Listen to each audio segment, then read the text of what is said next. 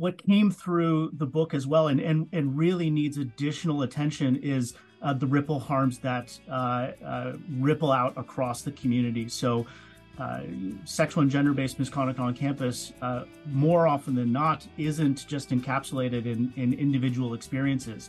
It often has much broader impacts across communities, whether it be class groups, student organizations, you name it. The ripple harm is going to ripple out across those groups. And so finding ways as an institution to be attentive to those things and really work toward repairing that harm simultaneously is so important.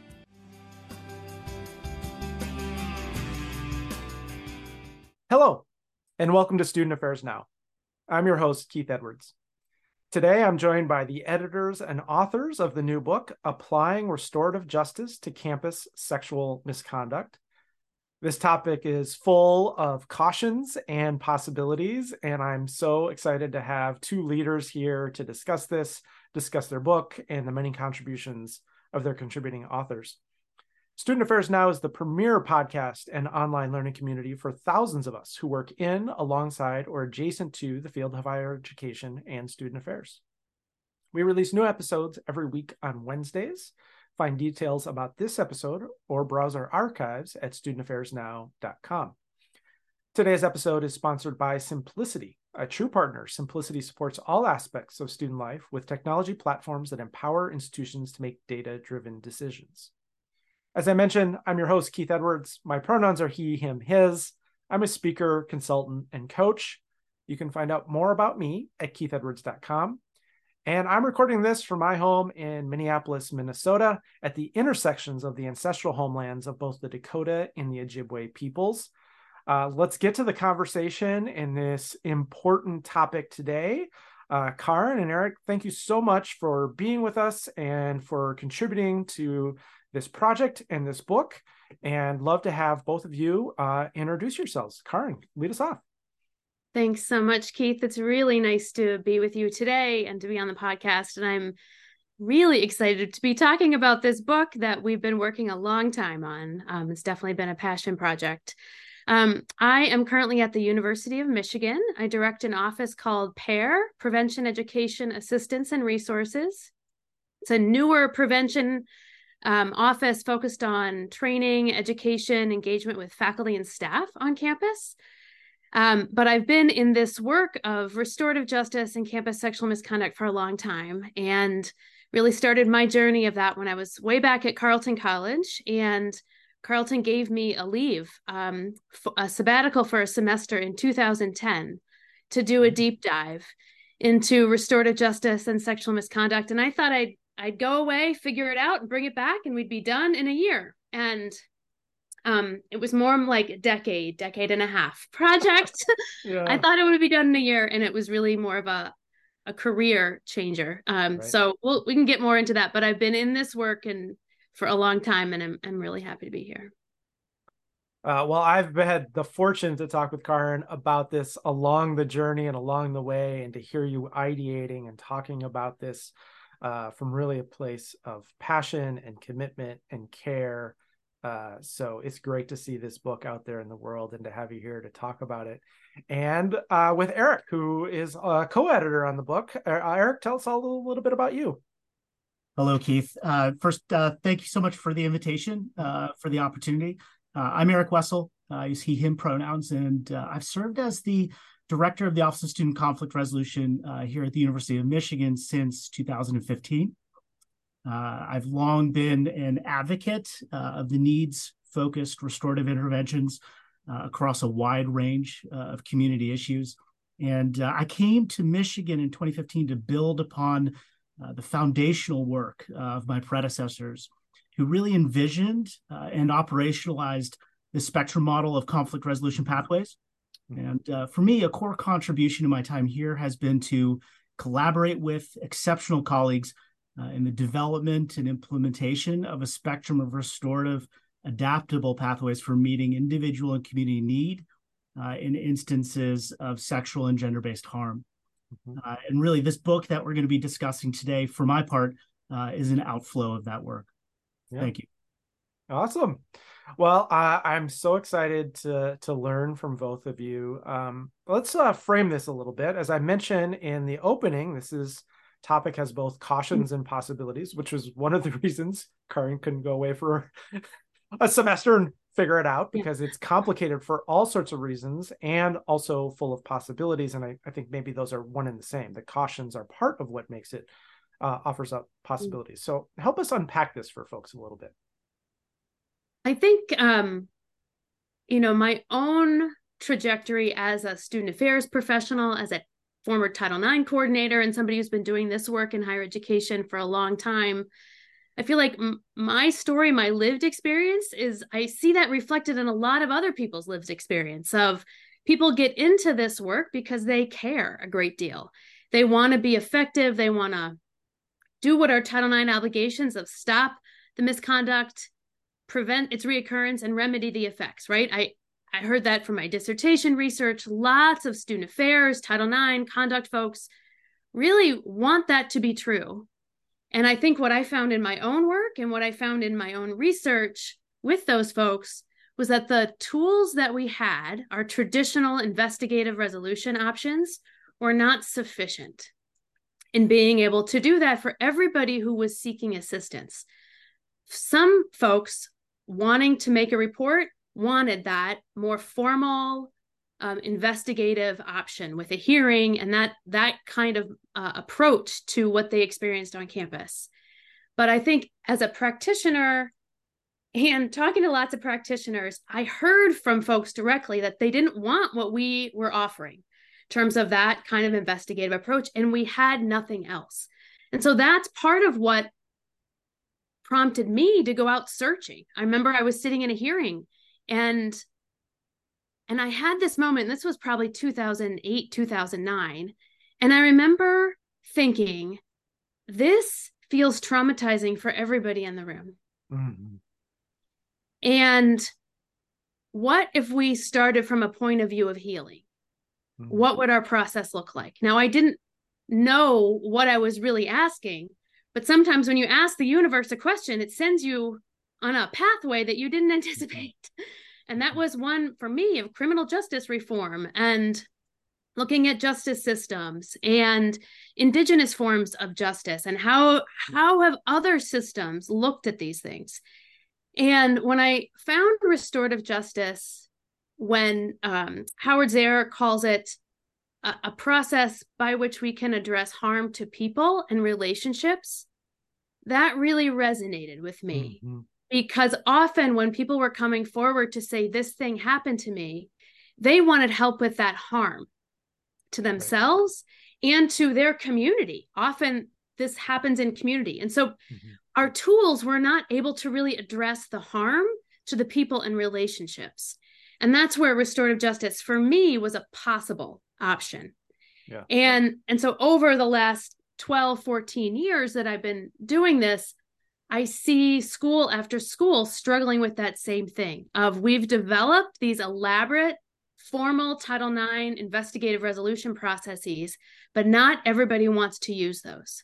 Mm-hmm. And so I was interested in how might we expand that so we can actually respond to more cases and meet people where they're at and really think about what are they asking for? Mm-hmm. What needs do they have? And how might we address those needs? So this was a big labor of love pulling this book together because there were people across the country who were doing this work, creating it on their campus.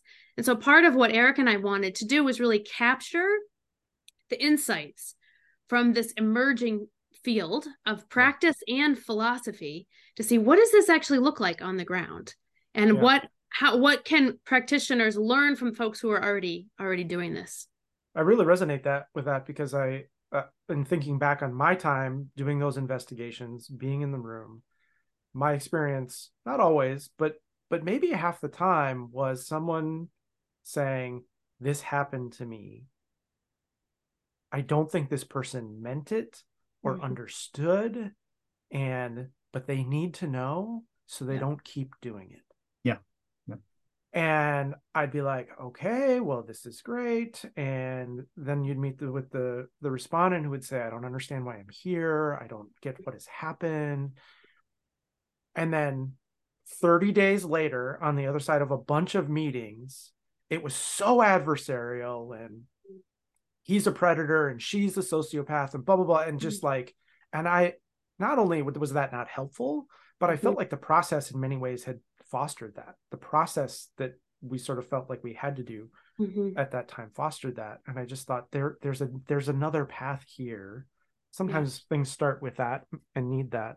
So I really resonate with that yearning for something about the harm, about the people, and also you mentioned the people involved in the community, but also the people they're going to interact with for the rest of their life, right?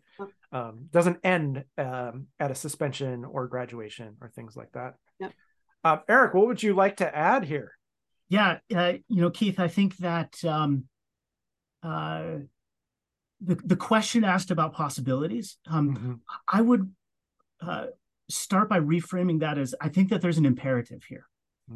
And the imperative is, I think that if there's one thing that we can generally all agree to, is that a singular pathway for resolving such a complex issue is never going to meet everybody's need.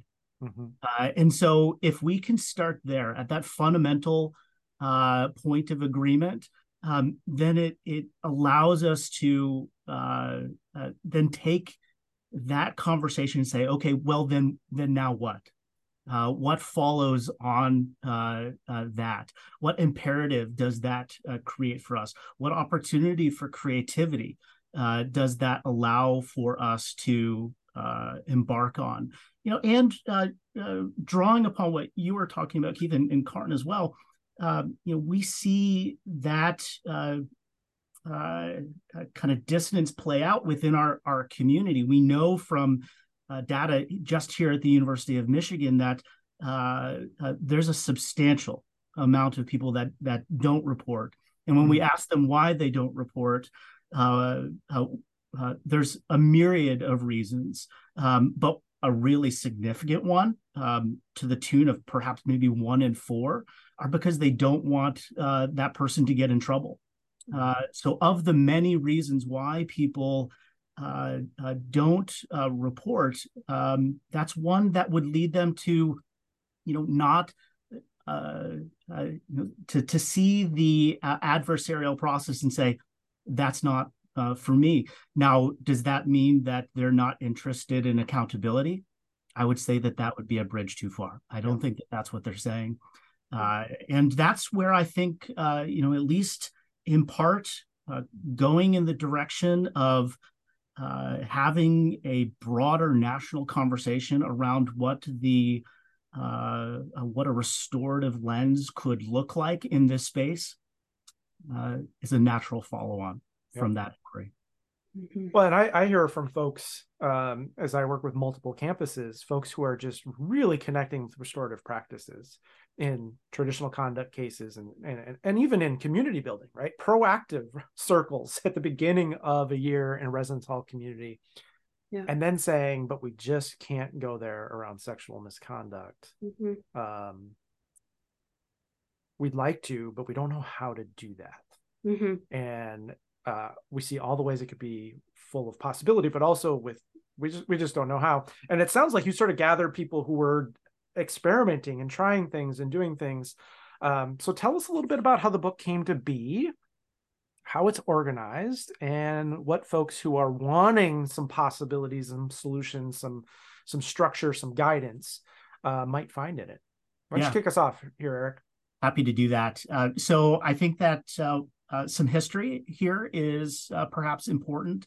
So around the time that our institution, the University of Michigan, was grappling with kind of foundational court process in Doe v. Baum, so that particular ruling and then the subsequent federal regulations, we really became even more convinced that, as I was saying earlier, this continuation of a singular pathway for resolving campus sexual harm was going to continue to be insufficient. And so it really demanded this creative consideration of additional options. So that allowed for the space, the institutional space, for us to start that conversation in a very different place. So we were able to use a really challenging institutional moment involving litigation to springboard the conversation forward. Now, it was also against the backdrop of the fact that we had relatively well-developed and widely utilized conflict resolution resources that utilizes a spectrum of conflict resolution pathways under which we could undergird a framework, build a framework for what this could look like. So we certainly weren't building from scratch by any stretch of the imagination, but did allow us to go in a positive direction.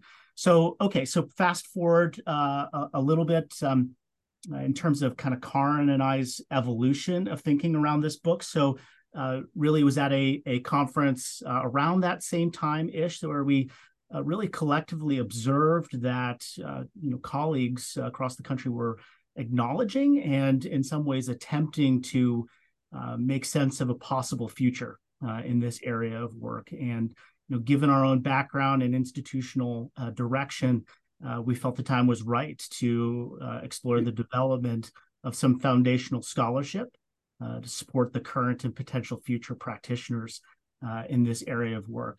Now, this is still clearly emerging, and this book really seeks to provide a collection of expert voices, really to bring some initial clarity to what is admittedly an otherwise complex set of work for sure. So this book is organized to that end in 4 sections that I would lay out for your listeners. Part 1 really focuses around the philosophical grounding and advice on where to start for a practitioner. So gives a good baseline place to begin. Part 2 goes into greater detail about process and interventions and really gets into the meat of it for people fairly quickly. Recognizing that this is a area of work that requires a high degree of facilitative expertise, Part 3 really focuses on that restorative facilitator and their practice in the sexual and gender-based misconduct space. And then finally, Part 4 provides a collection of what I would describe as topical essays that really provide wisdom from experts across the country that kind of contextualizes what processes look like, the diversity of implementations across the country, and just gives some good wisdom and insight into how practitioners and institutions alike can start going in a positive direction here. Kaaren, what would you add to that? I think part of what I was thinking about, Keith, when you were saying that you hear people around the country express some interest in this, but not for sexual misconduct. And I think partly this book is also for those folks because that is something that I've heard a lot. And it's not because they don't see the need. Right. They're just not quite sure of like, how would we even start that? Absolutely. And that's really why we wanted to have a practitioner focused book that is based in research, but also speaks directly to practitioners. Because that is such a common thing that I hear from people around the country. And part of what I've been doing the last 5-7 years is doing workshops, trainings for RJ and sexual misconduct. And so I'm hearing from people who are committed enough to sign up for a week-long training or a month-long intensive. I'm teaching a course right now, a part of a certificate program. And a lot of the folks in those trainings or in that course have started at that point of like, I'm aware of the need. I'm just not quite sure of the how, and even like, how do I convince people about this? Yeah. Well, and I think you're both highlighting, I'll point out in the title, the first word is applying restorative justice to campus sexual assault. And then the subtitle is a guide to emerging practices, and emerging is highlighted. So this is very practical. Yeah. This is making the case, but it's also, here's how you can do it. Here's some stories. Here's some examples. Here's how we've done it on our campus. Here's how we've done it over here. Here's what we learned from this. And so it really brings together a lot of different perspectives. A lot of folks who we've had on the podcast, a lot of folks who've been writing and thinking about this for multiple decades, and a lot of practitioners who are putting this into practice in their day-to-day basis. How did you pull some of these folks together? These are a lot of folks that we have run across over our years of doing this work, who we've responded to questions or we've collaborated with on trainings, or on, we meet them at conferences, we meet them nationally, because there are people who are trying to figure out how to do this work, and we're talking to one another. And that's really when Erik and I were thinking about this book, we were like, oh, there are people that can help contribute to this. This is not a Kaaren and Erik show, right? We're going to do this work of collecting folks together to share the range of emerging practices. There isn't just one, right? So there isn't just one model. I think there are some guideposts that Sheila McMahon and I write about in one of the chapters that I contribute to, of like, here are some things to ground yourself in. But there are a lot of different ways this can look depending on your community, right? There's a chapter from folks at Luther College. How they approach things is going to be different. They have a very different community, different size than the way at University of Michigan is going to. So there's not a one size fits all approach. And part of what we wanted to make sure people understood was that restorative justice is a set of practices, but more importantly, it's a philosophy. It's a philosophy of crime, of wrongdoing, of policy violation. Again, that's more focused on the harm and how do we address the harm? How do we make sure it doesn't happen again? What does real meaningful accountability look like? Then on what the policy violation is. And then what does somebody deserve from that particular policy violation? So it's a different starting point. And it's one that, Keith, that what you said earlier around, where people start in the process and then where they end up can be really different. And they can start from a point of, found this in my research, of somebody saying, I just want them to understand what they did was wrong, or it hurt me and I don't want them to do it again. And then once they're in an adversarial process and the respondent is really only asked to defend themselves, then they're off to the races. And once somebody who's bringing the report comes forward, sees somebody's denial, then all bets are off, and it's sort of a bloodbath, and it is war. And they're both telling the story to their friends over and over, and it shifts and it moves, and you see all of that, which is very human and very understandable. And I think for me, I just kept thinking it doesn't have to be this way. Right. And it's incumbent on us who are doing the work, who are creating these processes, to figure out if there's another way forward. Is there something else we can offer to our students? It's, one of the fundamental tenets of a restorative process that it has to be voluntary for everybody. This is not something that we can shoehorn people into or say, no, you can only go in this pathway. That is completely inappropriate. It's opposed to the regulations. Regulations require us to have it be a voluntary. And the restorative philosophy requires it to be a voluntary process. We've talked about some of the traditional process and how that doesn't sometimes work for folks, and it didn't have to be this way. Yeah. What can it look like? Have there been some success stories where this has really thrived, maybe from your own experience or maybe from folks in the book?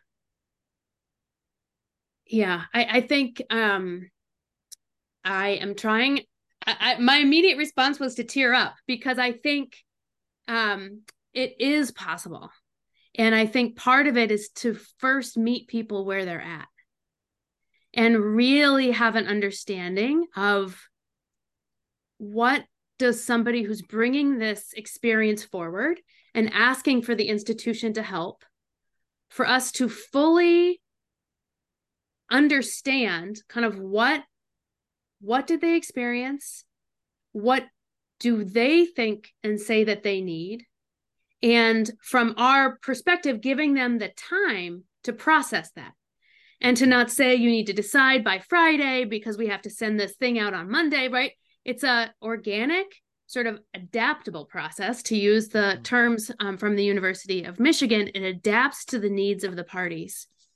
And the processes that I've seen where it's been really successful, the facilitators are able to really understand the parties, both parties.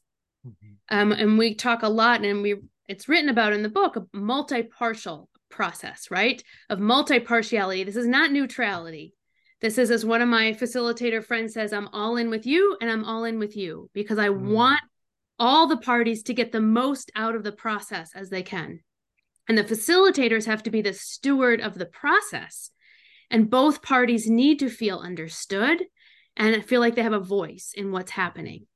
And I think the processes that I've seen that have gone the best, it's not like everyone's friends at the end. There's oftentimes I don't ever want to see them again. And that's fine.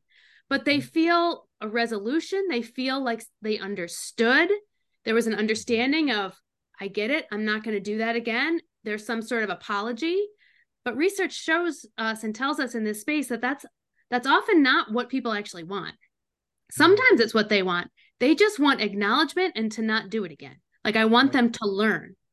And if they feel like they have some say in them having a learning, and then they're getting their need met for, like, I want to make sure I'm preventing this in the way I can, that somebody else doesn't have to experience this.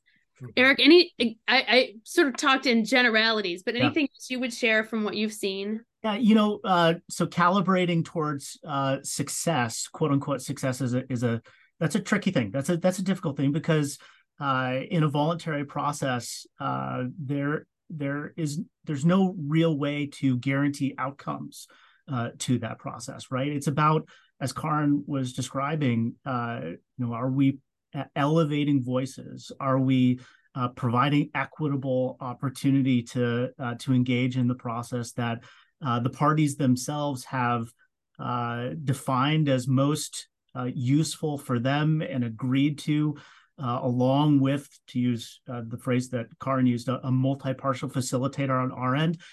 That is what we found to be the most successful, where the agency is really given to the parties that are involved, truly given to the parties that are involved, to identify the resolution pathway that is going to be most useful for them, whether that be a facilitated dialogue, or perhaps the parties don't want to be in the same place, which is not uncommon. And we have a shuttle negotiation process, where we can work toward an agreement that is focused on meeting the needs, first and foremost, of course, of the harmed party, but also taking into consideration what are the needs of the respondent to learn and grow from this, and to really lean into that that moment of opportunity around preventing future recurrence of sexual misconduct in our community. That's where that starts. Yeah, this is great. We're using some of my all-time favorite words, like healing, accountability, agency. If we could just work hope in there, we'd get my bingo card. So thank you. This is great. This is great.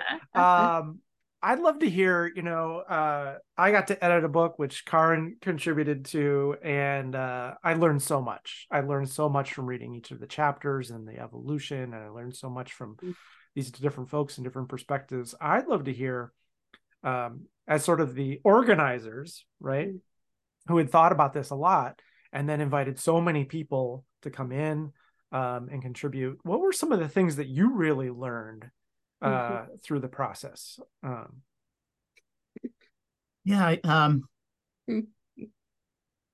I think that if there's a couple of things that I'd really like to just kind of cascade forward to your listeners here is that this book is really about jumpstarting and advancing an important conversation. So it was always going to be an edited book. It had to be an edited book because it needed to elevate the voices of so many important practitioners in this field. And it's a start to a conversation because there's so many more voices to add to it. We only have so many chapters that we can fit into a. Well, you got 20 chapters in there, so nice job, and with a lot of different contributing authors. So there's a lot of voices who are a part of this. Yep, but we remain at the beginning here, and there's a lot of work ahead to do for sure. Mm-hmm. I think the only thing I would add is just in looking at the work, it was important that we include a couple chapters on educational interventions for folks who've caused harm. Mm-hmm. Because part of what I've observed in this work over the last 5, 6, 7 years is that as campuses want to develop a restorative approach to sexual misconduct, mm-hmm. they have to simultaneously make sure they have a curriculum for respondents. Mm-hmm. So sometimes we call respondent education. The folks who wrote the chapter call it specialized interventions for addressing problematic sexual behavior using more first-person language. Mm-hmm. And because if the biggest request, right, students come in with, I want them to understand what they did was wrong and not do it again. Yep. To understand what they did takes time. Mm-hmm. And part of that curriculum that we have at the University of Michigan is written about in that chapter, but those things have to go hand in hand because we know that our sex ed curriculum, our consent-based education, our healthy relationships education for K-12 and in college leaves a lot to be desired. Mm-hmm. And so there's a lot of unlearning and re-education that is needed for healthy, safe, respectful relationships. And so creating an educational approach for that is crucial. And that's one of the things that we saw develop wherever RJ was developing, that was developing simultaneously. So mm-hmm. I kind of knew that. And then we definitely saw that in the chapters. Yeah. Well, unlearning is another one of my favorite words. So thanks for that. Yes. And I'm hopeful that there you go. It's all going to come together. One additional point that I kind of came to my mind as you were speaking is, I think we in this space at this point in time are often thinking most about interventions for individual benefit. What came through the book as well and really needs additional attention is the ripple harms that ripple out across the community. So sexual and gender-based misconduct on campus, more often than not, isn't just encapsulated in individual experiences. It often has much broader impacts across communities, whether it be class groups, student organizations, you name it. The ripple harm is going to ripple out across those groups. And so finding ways as an institution to be attentive to those things and really work toward repairing that harm simultaneously is so important. Yeah, it's teams, group of friends. Right. When I'm talking with college students about prevention, they're often both our friends. Mm-hmm. Right. And how do we make sure that one isn't a survivor and one isn't a perpetrator? Because that's better for both of them. And when something does happen, it often affects the community around them. That's a great point. Yeah, definitely. I think the only other thing I would add is part of what we learned and part of what I learned in some of the research I did with Sheila on early adopters. We did a research project that is one of our chapters in the book talks about this, and we have another paper about it. But Sheila McMahon, right? With Sheila McMahon, one of the things we found was that on each campus there needed to be a champion. There needed to be somebody to usher this through, who could help people understand what it was, what it wasn't, answer the difficult questions, and kind of be that consistent force of, yep, we can do this. Look at these policies. Here's a training. I'm happy to volunteer for this. Like somebody had to embody it and see it through. And that was consistent across the organizations. And that's part of why we had Pablo Cedera and Elisa Lopez write this chapter on what about due process, to answer some of the very common questions that come up. So it's like, isn't this, questions like, isn't this going soft on crime, right? So how do you respond to a question like that? So they give some answers to some of those common questions that can be hard to figure out. How do you respond to these questions? So they give a little guidance on some of those really common questions in that chapter. Well, and not just respond to these questions, but people might not know I don't even know how I would answer that for myself. That's right. Yeah. So helping clarify for yourself, and then also giving some tools to communicate that to others. Yeah. Right. Well, we're coming up on the end of our time, but I'd love to hear from both of you what you're thinking about now. The podcast is called Student Affairs Now. We always end with, what are you thinking, troubling, or pondering now? The book is out, but it's my guess is it's been at least 2 years since you started at inviting people in, and it's written and you edited and it's out and thinking emerges. So love to hear from both of you a bit about where you're thinking about this now. So I think, Erik, we're going to start with you. Yeah. I suspect that maybe Kaaren might talk a little bit about training, as she has in the past. I'm going to go in a little bit of a different direction, kind of thinking institutionally. When we think about applying restorative approaches to any area of practice, I think about what we often describe as a collective impact model. So in other words, it's not just my office's responsibility. It's not just Karen's office's responsibility. It's not just our wellness unit. It's not just, you can go on and on and on. It's about how do we bring to bear the totality of our institutional resources together in a way that really gets at these truly restorative interventions, restorative being meeting needs, working toward healing. I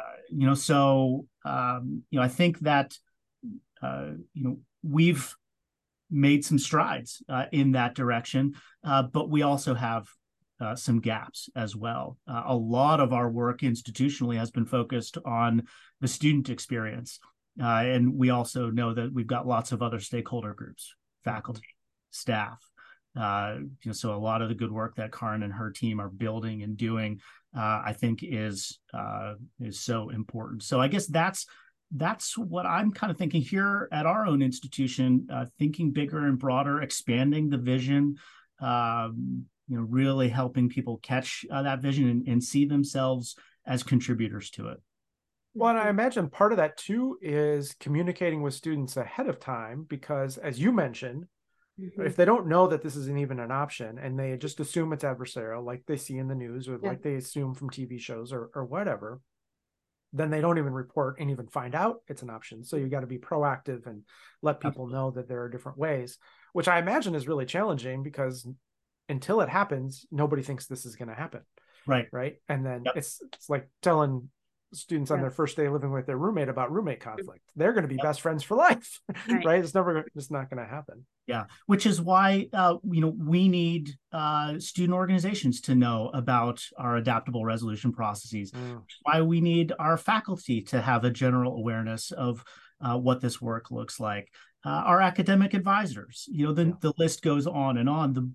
The degree to which our community has a broader base awareness of what adaptable resolution resources look like, the better off we're all going to be, because they're going to be able to help us communicate forward what these resources might be able to do in order to really meet that need. It's such a great point, because peers are often the ones telling someone, I think what happened to you was sexual misconduct.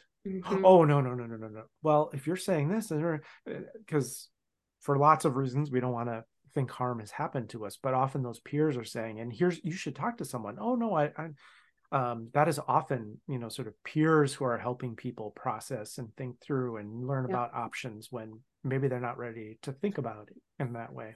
Right. Yep. Kaaren, what are you troubling now? Well, I keep thinking about trust, and really feels like in my career, we're at a low point of trust of institutions. And so part of our institutional response to harm, when people report it to us, we have an opportunity to also address their mistrust in an institution. And I think, our traditional investigative processes, people work really hard to make them trauma-informed and compassionate.